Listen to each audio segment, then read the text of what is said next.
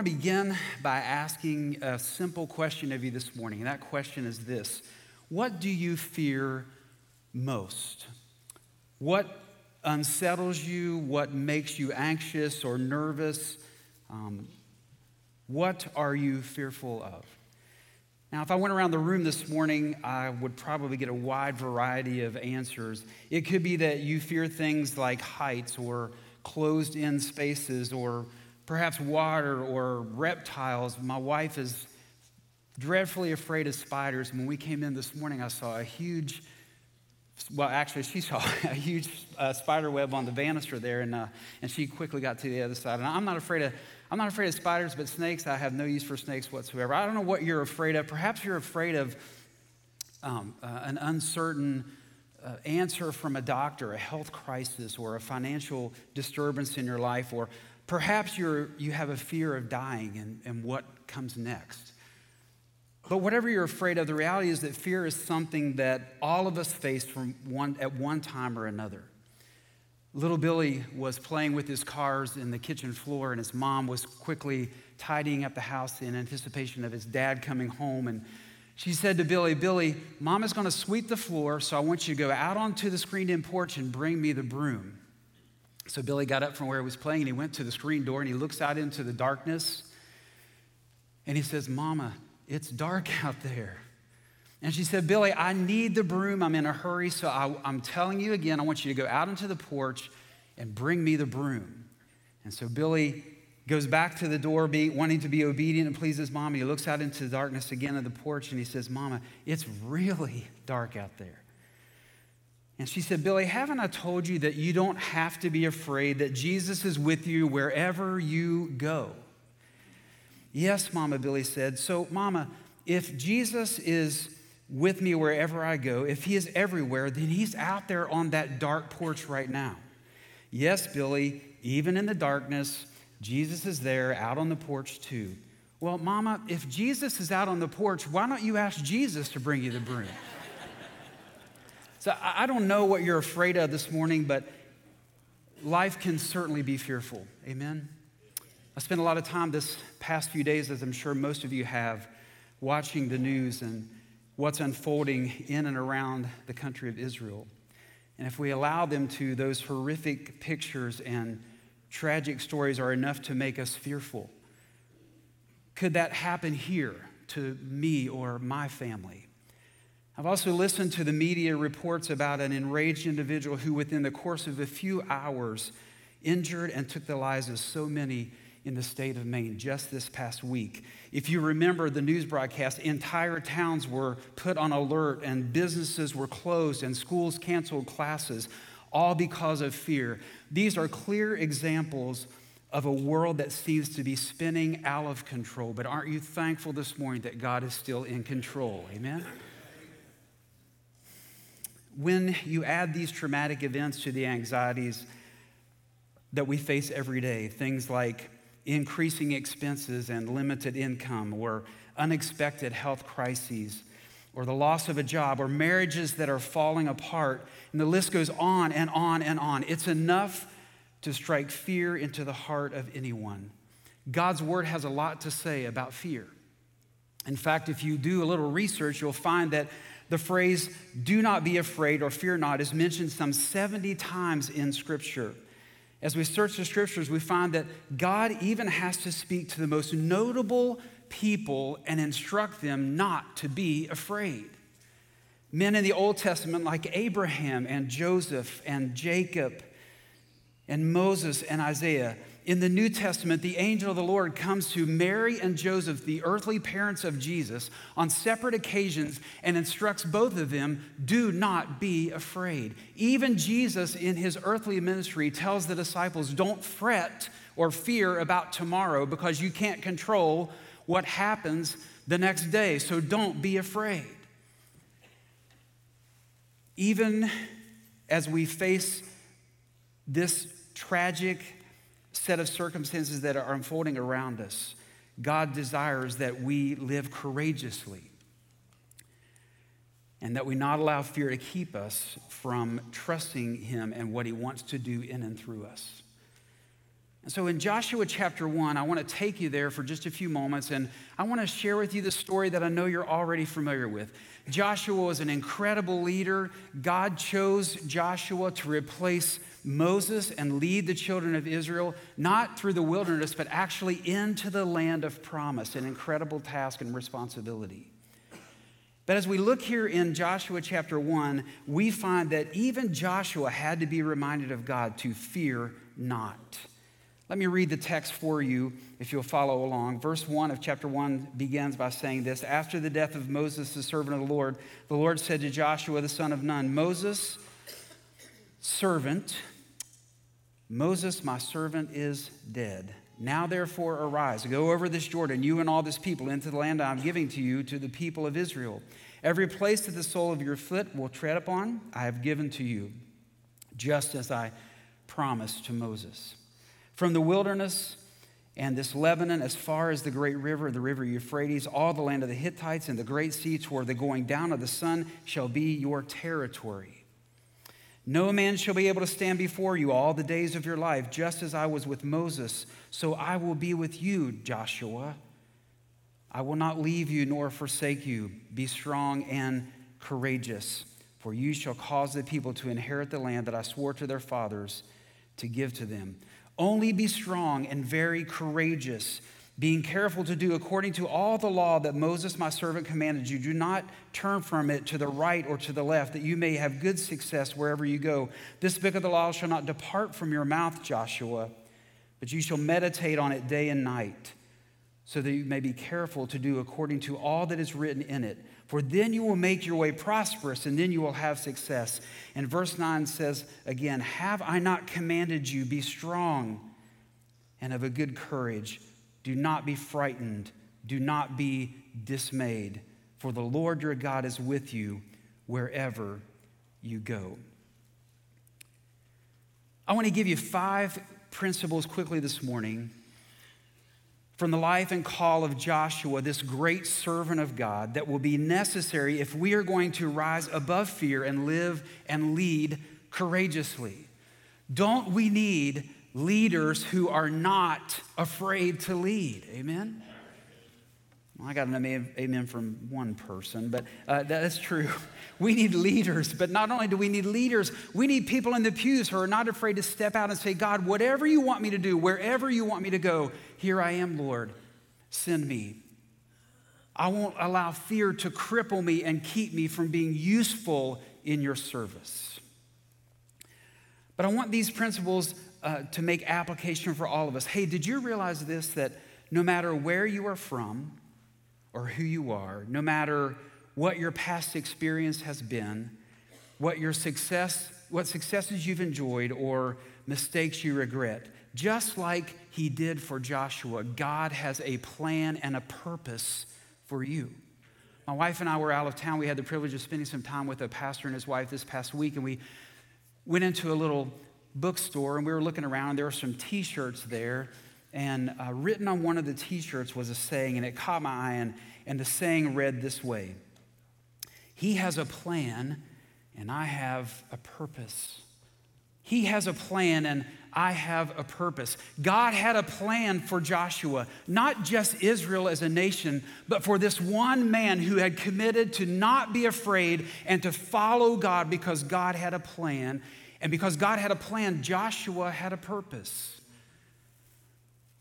God may not be calling you to lead a church or a ministry, to step into some vocational pastoral role. He may not be calling you to lead a nation of people, but God wants men who will lead their families, amen? Men who will step up and be the tower of strength for their wives and the godly example for their children. Men who are willing to say, as for me and my house, this day, right now, we're going to serve Jesus. God needs ladies who are willing to be the wife to their husband, as difficult as that may be, but to be the wife to their husband and the mother to their children that God would have them to be, and to be an example of what it means to be a woman of dignity and courage. God needs students this morning who are willing to take a stand for what is right. no matter what the crowd around them is doing. God needs leaders in business and industry. And hey, catch this, now listen closely. God has called all of us to lead with our lives and our words because someone needs Jesus. Well, what does it look like then to live and lead with courage? You know, I studied this text this past week, and I made a lot of notes, and I was told that I had 2 hours, and I hope that that's correct, but not really. Just an hour and 45 minutes. But instead of being fearful, folks, God wants us to live with courage. God wants those of you who are in leadership, to lead courageously.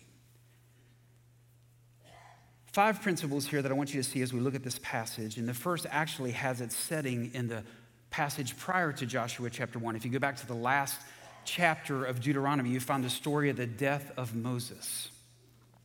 I won't take time to read that for the sake of time, but let me kind of put it into a nutshell for you. Scripture tells us that Moses, this mighty servant of God, was not going to be allowed, you know the story, was not going to be allowed to enter into the promised land. And do you realize how closely Moses and God had a relationship?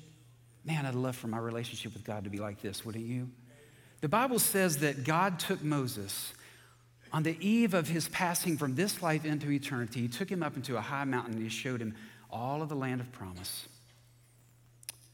And he said, now, Moses, I'm going to paraphrase here if you'll allow me. Moses, we talked about this. I'm not going to allow you to go over into the promised land, but I believe God was saying, you're not going to believe, Moses, what I've got prepared for you. And as glorious as all of this is, it in no way compares to what awaits you when I take you home. And the Bible goes on to say that Moses died, and God himself took the body of Moses and buried it in an undisclosed place, and it's there to this day. Moses was a great leader. This was the man who led Israel out of Egypt, across the wilderness, toward the land of promise. This is the guy who stood at the Red Sea and on God's command raised his staff and the waters parted so that all of Israel could pass over on dry land, only to watch as the Egyptian army was consumed by water. This was the man who they followed and they trusted. This Moses was the guy who taught them what it looked like to worship and to do it in a way that was pleasing to God. Moses would be missed for sure.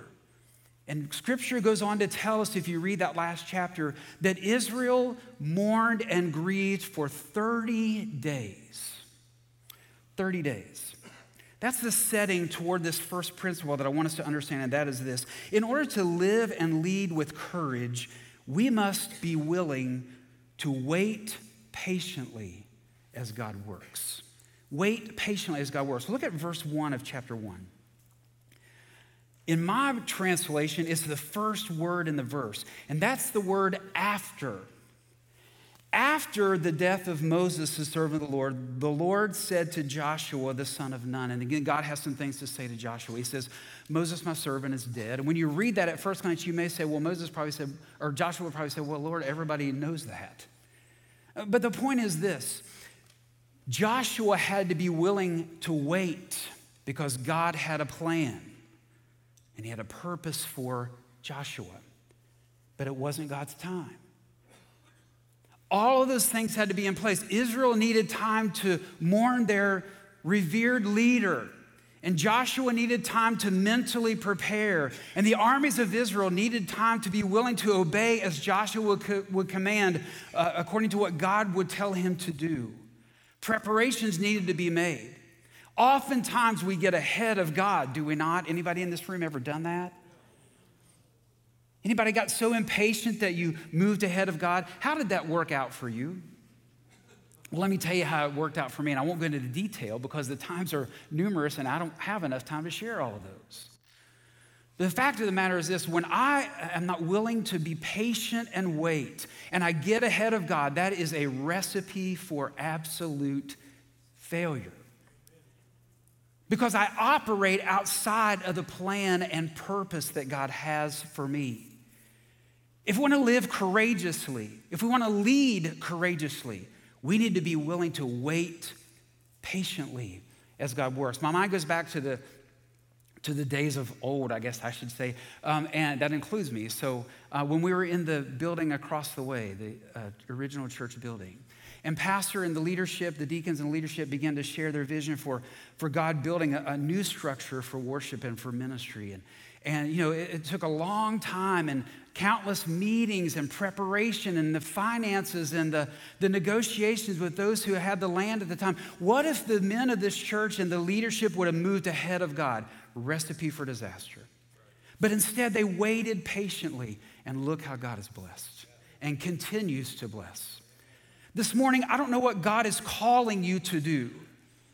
I don't know what he has for you. That's between you and him. I do know that he has a purpose and a plan for your life. But may you live courageously simply by starting out waiting patiently. Scripture says that after Moses was gone, after Israel had grieved, after Joshua's personal preparation had been taken care of, then God spoke to Joshua. Living and leading courageously begins by being willing to wait. Wait patiently as God works. There are so many times in Scripture where we find that phrase, to wait on the Lord. Let me share some of those with you. In fact, it's 116 times in Scripture. That's what my wife said. It's 116 times in Scripture. Isaiah 40:31, you know the verse. They that wait upon the Lord shall renew their strength. They shall mount up with wings as eagles. They shall run and not be weary. They shall walk and not faint. Psalms 27 verse 14 says, they wait on the Lord and be of good courage, and he will strengthen your heart. Psalm 37:7 says, be still before the Lord and wait patiently for him and fear not. If waiting is mentioned that many times, don't you think it's probably important that we allow God to teach us the art of waiting on the Lord? There are two reasons why I believe, two of many reasons, but two important reasons as to why waiting patiently is so vital to us being willing to live and lead courageously. Number one, waiting affords us the comfort of God's wisdom. Jeremiah 29:11 says, and you've seen this written on plaques and on t-shirts and everything else, 29:11 says, I know the plans that I have for you, plans to make you prosper. There's a verse in the Psalms that says that the Lord knows the path of the righteous. The steps of a righteous man are ordered, or in the original, that means to be strategically placed by the Lord, so that we can't get off track if we're willing to wait as God prepares the way and we're willing to follow. God has proven himself faithful in our past. He has control, someone said, over our present, and he already exists in the events of our future. Why not rest in his wisdom? You see, waiting patiently affords us the comfort of God's wisdom, but secondly, waiting allows us the experience of God's blessings. I can't imagine how Moses must have felt, not knowing that he would not enter the land of promise. It had to be incredibly disappointing and disheartening. But you know what? God was so merciful and gracious.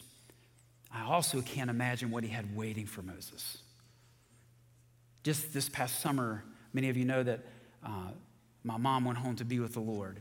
My mom was an incredible servant, just such a vital part of my father's ministry. And I remember those last few days as we sat there by her bedside in her home and we watched her lying there peaceful. I believe my mom, and if you talk to my wife, she would say the same thing. I believe my mom was just waiting on God's perfect time. And Paul says to be absent from the body is to be present with the Lord. And that Saturday night, about 10:40 p.m., I watched as my mom took her last breath on this earth, and she opened up her lungs and her eyes, and she viewed heaven for the first time. But my mom had learned years ago the importance of waiting patiently. Wait patiently as God works. And that brings us to principle number 2, and that is this. Joshua had to be willing to listen closely when God spoke. Principle number 2, if you want to live with courage, if you want to lead with courage, it's not only important that you learn to wait patiently as God works, but you learn to listen closely when God speaks. Verse 1 tells us that after the death of Moses, the servant of the Lord said to Joshua, the son of Nun, Moses' servant, Moses, my servant, is dead. Now, therefore, arise. And he begins to list make this list of things that he wants Joshua to do. And they're all listed there in your scripture for you. To go in and possess the land, to lead the people to take the land that God had promised to them, to not be afraid because no enemy that would oppose them would ever be victorious as long as God was in control and they were willing to listen. If you want to have courage in the face of fear, if you want to lead with boldness, you have to be willing to listen to God when he speaks. There's a funny story about President Franklin Delano Roosevelt.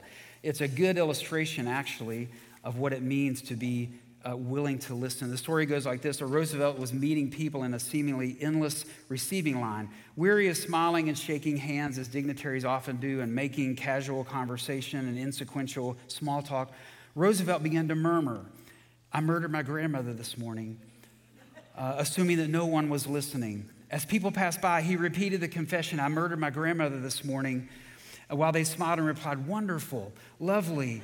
Keep up the good work, Mr. President." This lasted until a diplomat came through the line, trained to listen and be attentive. And he replied to Roosevelt, "Mr. President, I'm sure she had it coming."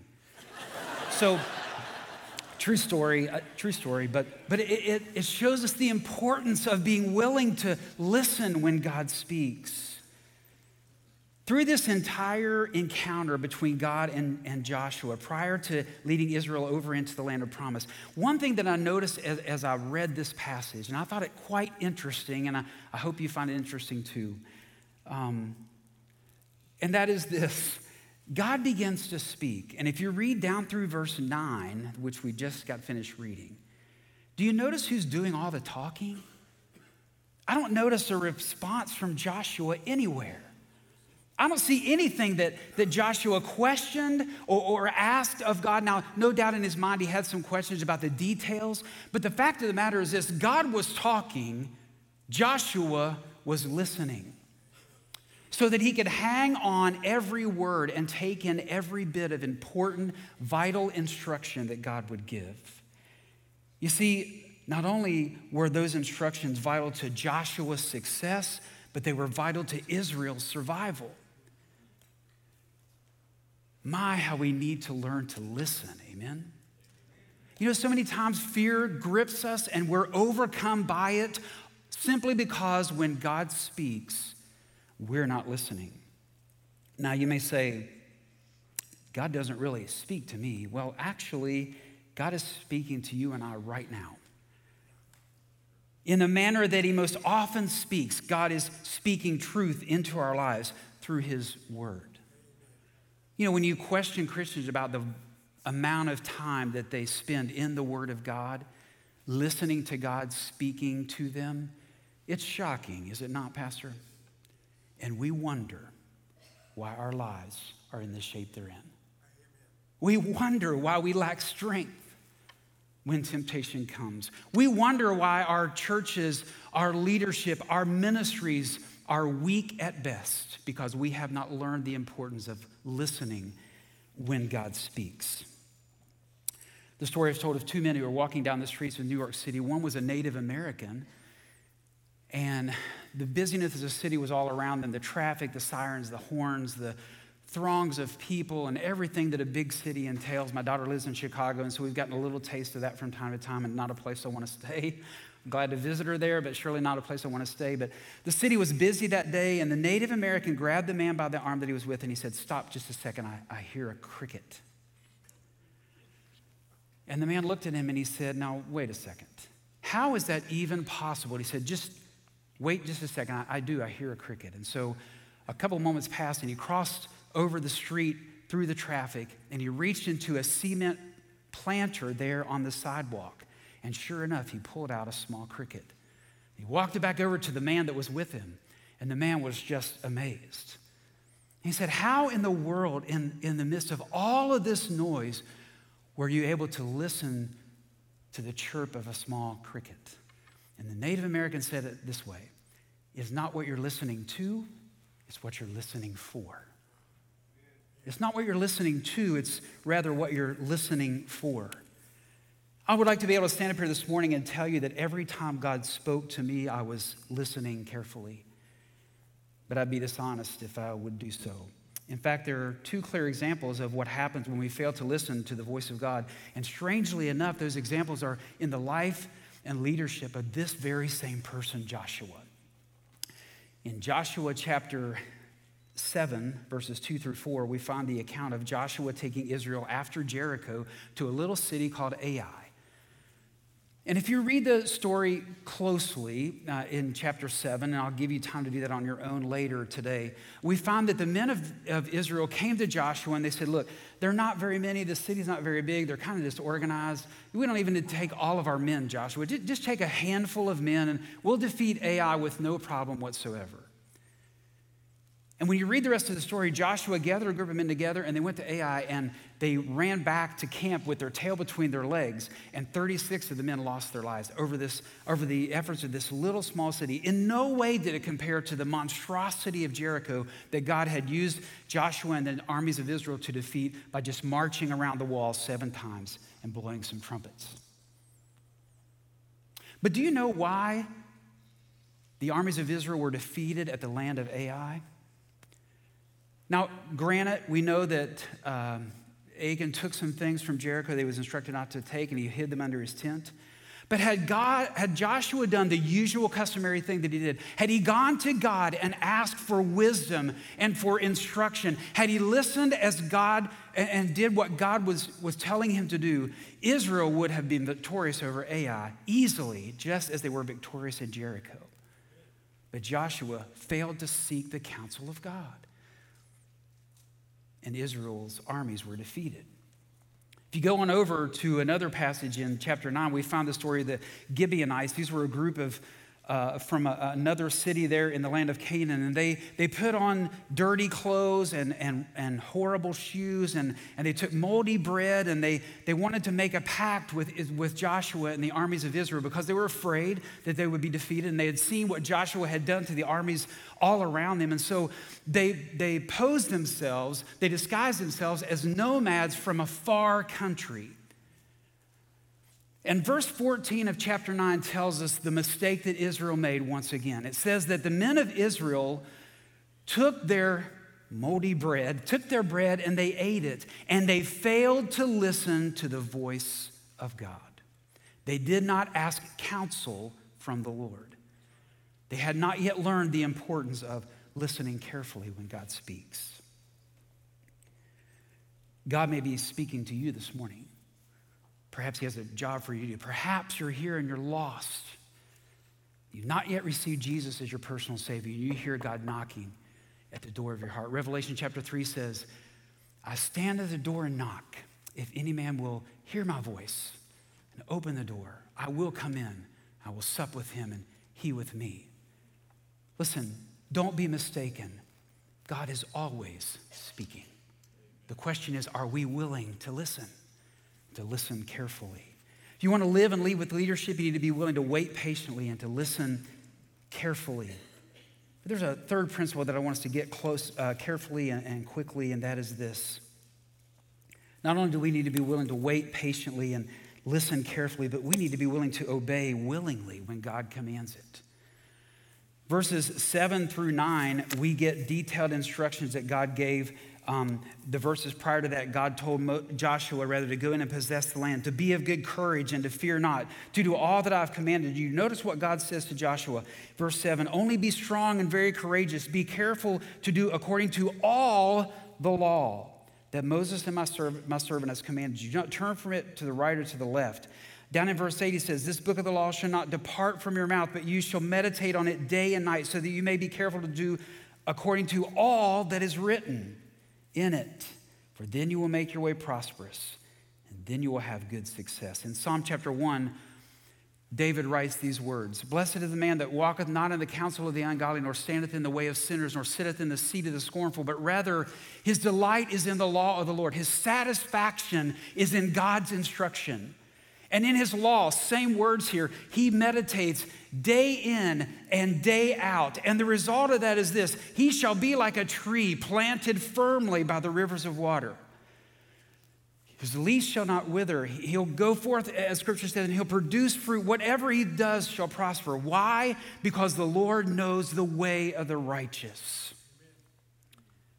Obey willingly as God commands. What if Joshua would have said, well, Lord, that sounds like a good plan, gather some armies and the things that God had told him to go over and possess the land and divide it up. But, I've kind of got a plan of my own. I've kind of got a better plan, God. Disaster, right? But what we see here from Scripture is that Joshua had learned and was continuing to learn the importance of obeying willingly when God commands. Wait patiently, listen carefully, obey willingly, which brings us to number 4 as we move along, and that is this: believe confidently in God's promises. Courage in the face of fear comes when we realize that God is a God who keeps his promises. Amen? Aren't you thankful this morning that you serve a God whose word is always true and he always keeps his word? His word is always true, and he always keeps his word. I could go from Genesis chapter 1 all the way to the end of Revelation. I could give you account after account, promise after promise that God has made. All he asks is that we be willing to believe his promises are true because he always keeps his word. God took the time to remind Joshua of promises already made, and believing this would give Joshua the confidence that he would need to move forward and cross over Jordan into the land of promise. Look at verse 9. This is just one example. God says these words to Joshua.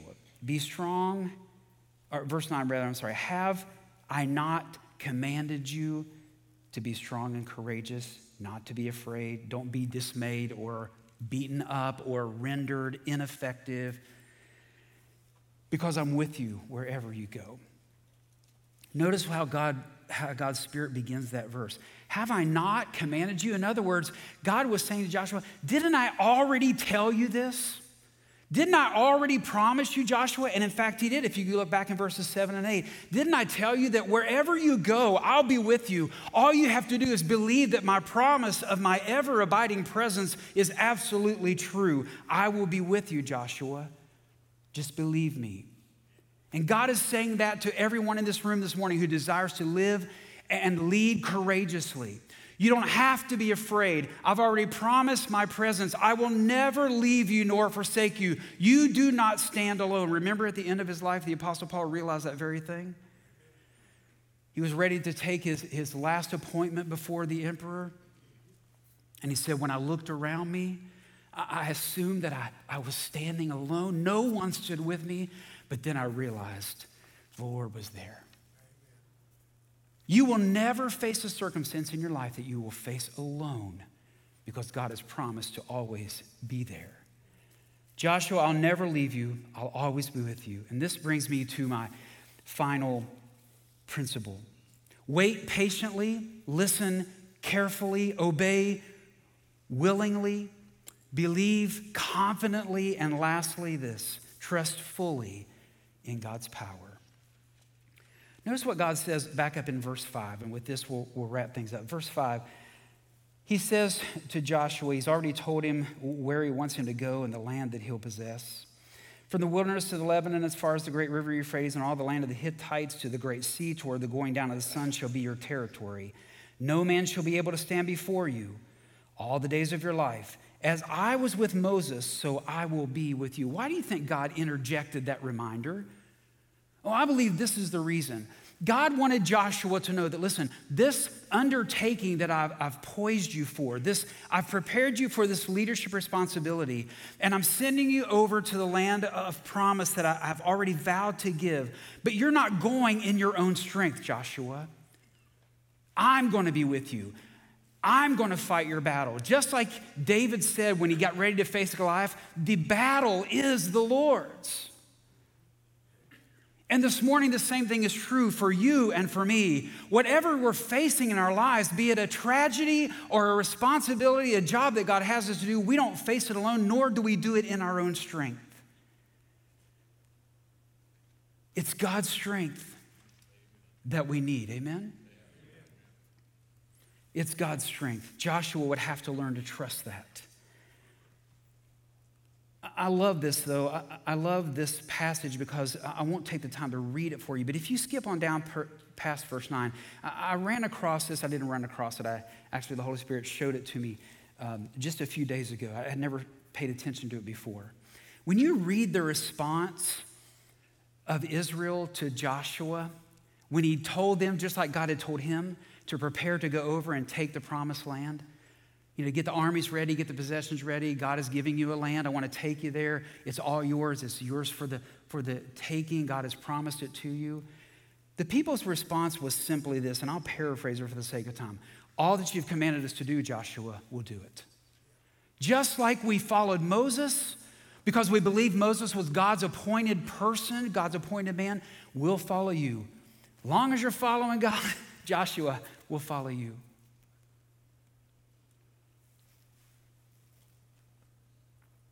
Joshua had to learn to trust because that trusting, that believing, that obedience, that listening, that waiting patiently was not only important for Joshua, but he had to model that in front of a group of people that were wondering and fearful themselves.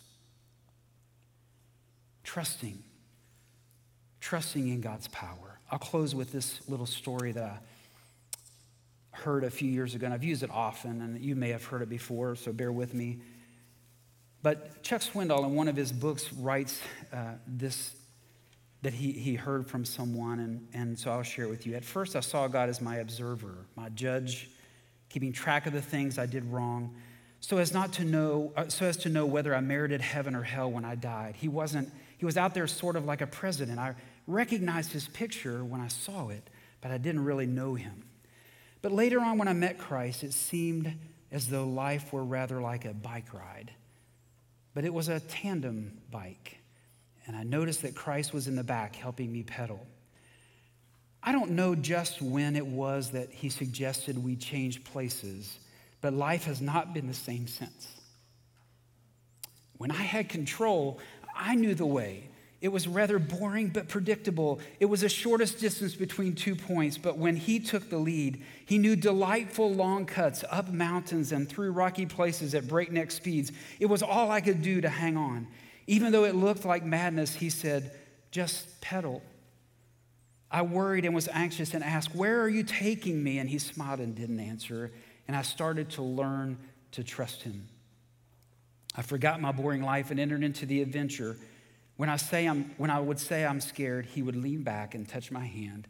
He took me to people with gifts that I needed, gifts of healing and acceptance and joy. They gave me gifts to take on my journey, my Lord's and mine, and we're off again. He said, give those gifts away. They're extra baggage. They're too much weight. So I did to the people we met, and I found that in giving, I received. And still our burden was light. I did not trust him at first to be in control of my life. I thought he would surely wreck it. But he knows bike secrets. He knows how to make it bend to take sharp corners, knows how to jump to clear high rocks, knows how to fly to shorten scary passages. And I'm learning to be quiet and pedal in the strangest places. And I'm beginning to enjoy the view and the cool breeze on my face and my delightful companion, Jesus. And just when I'm sure I cannot go anymore, he smiles and says, just pedal.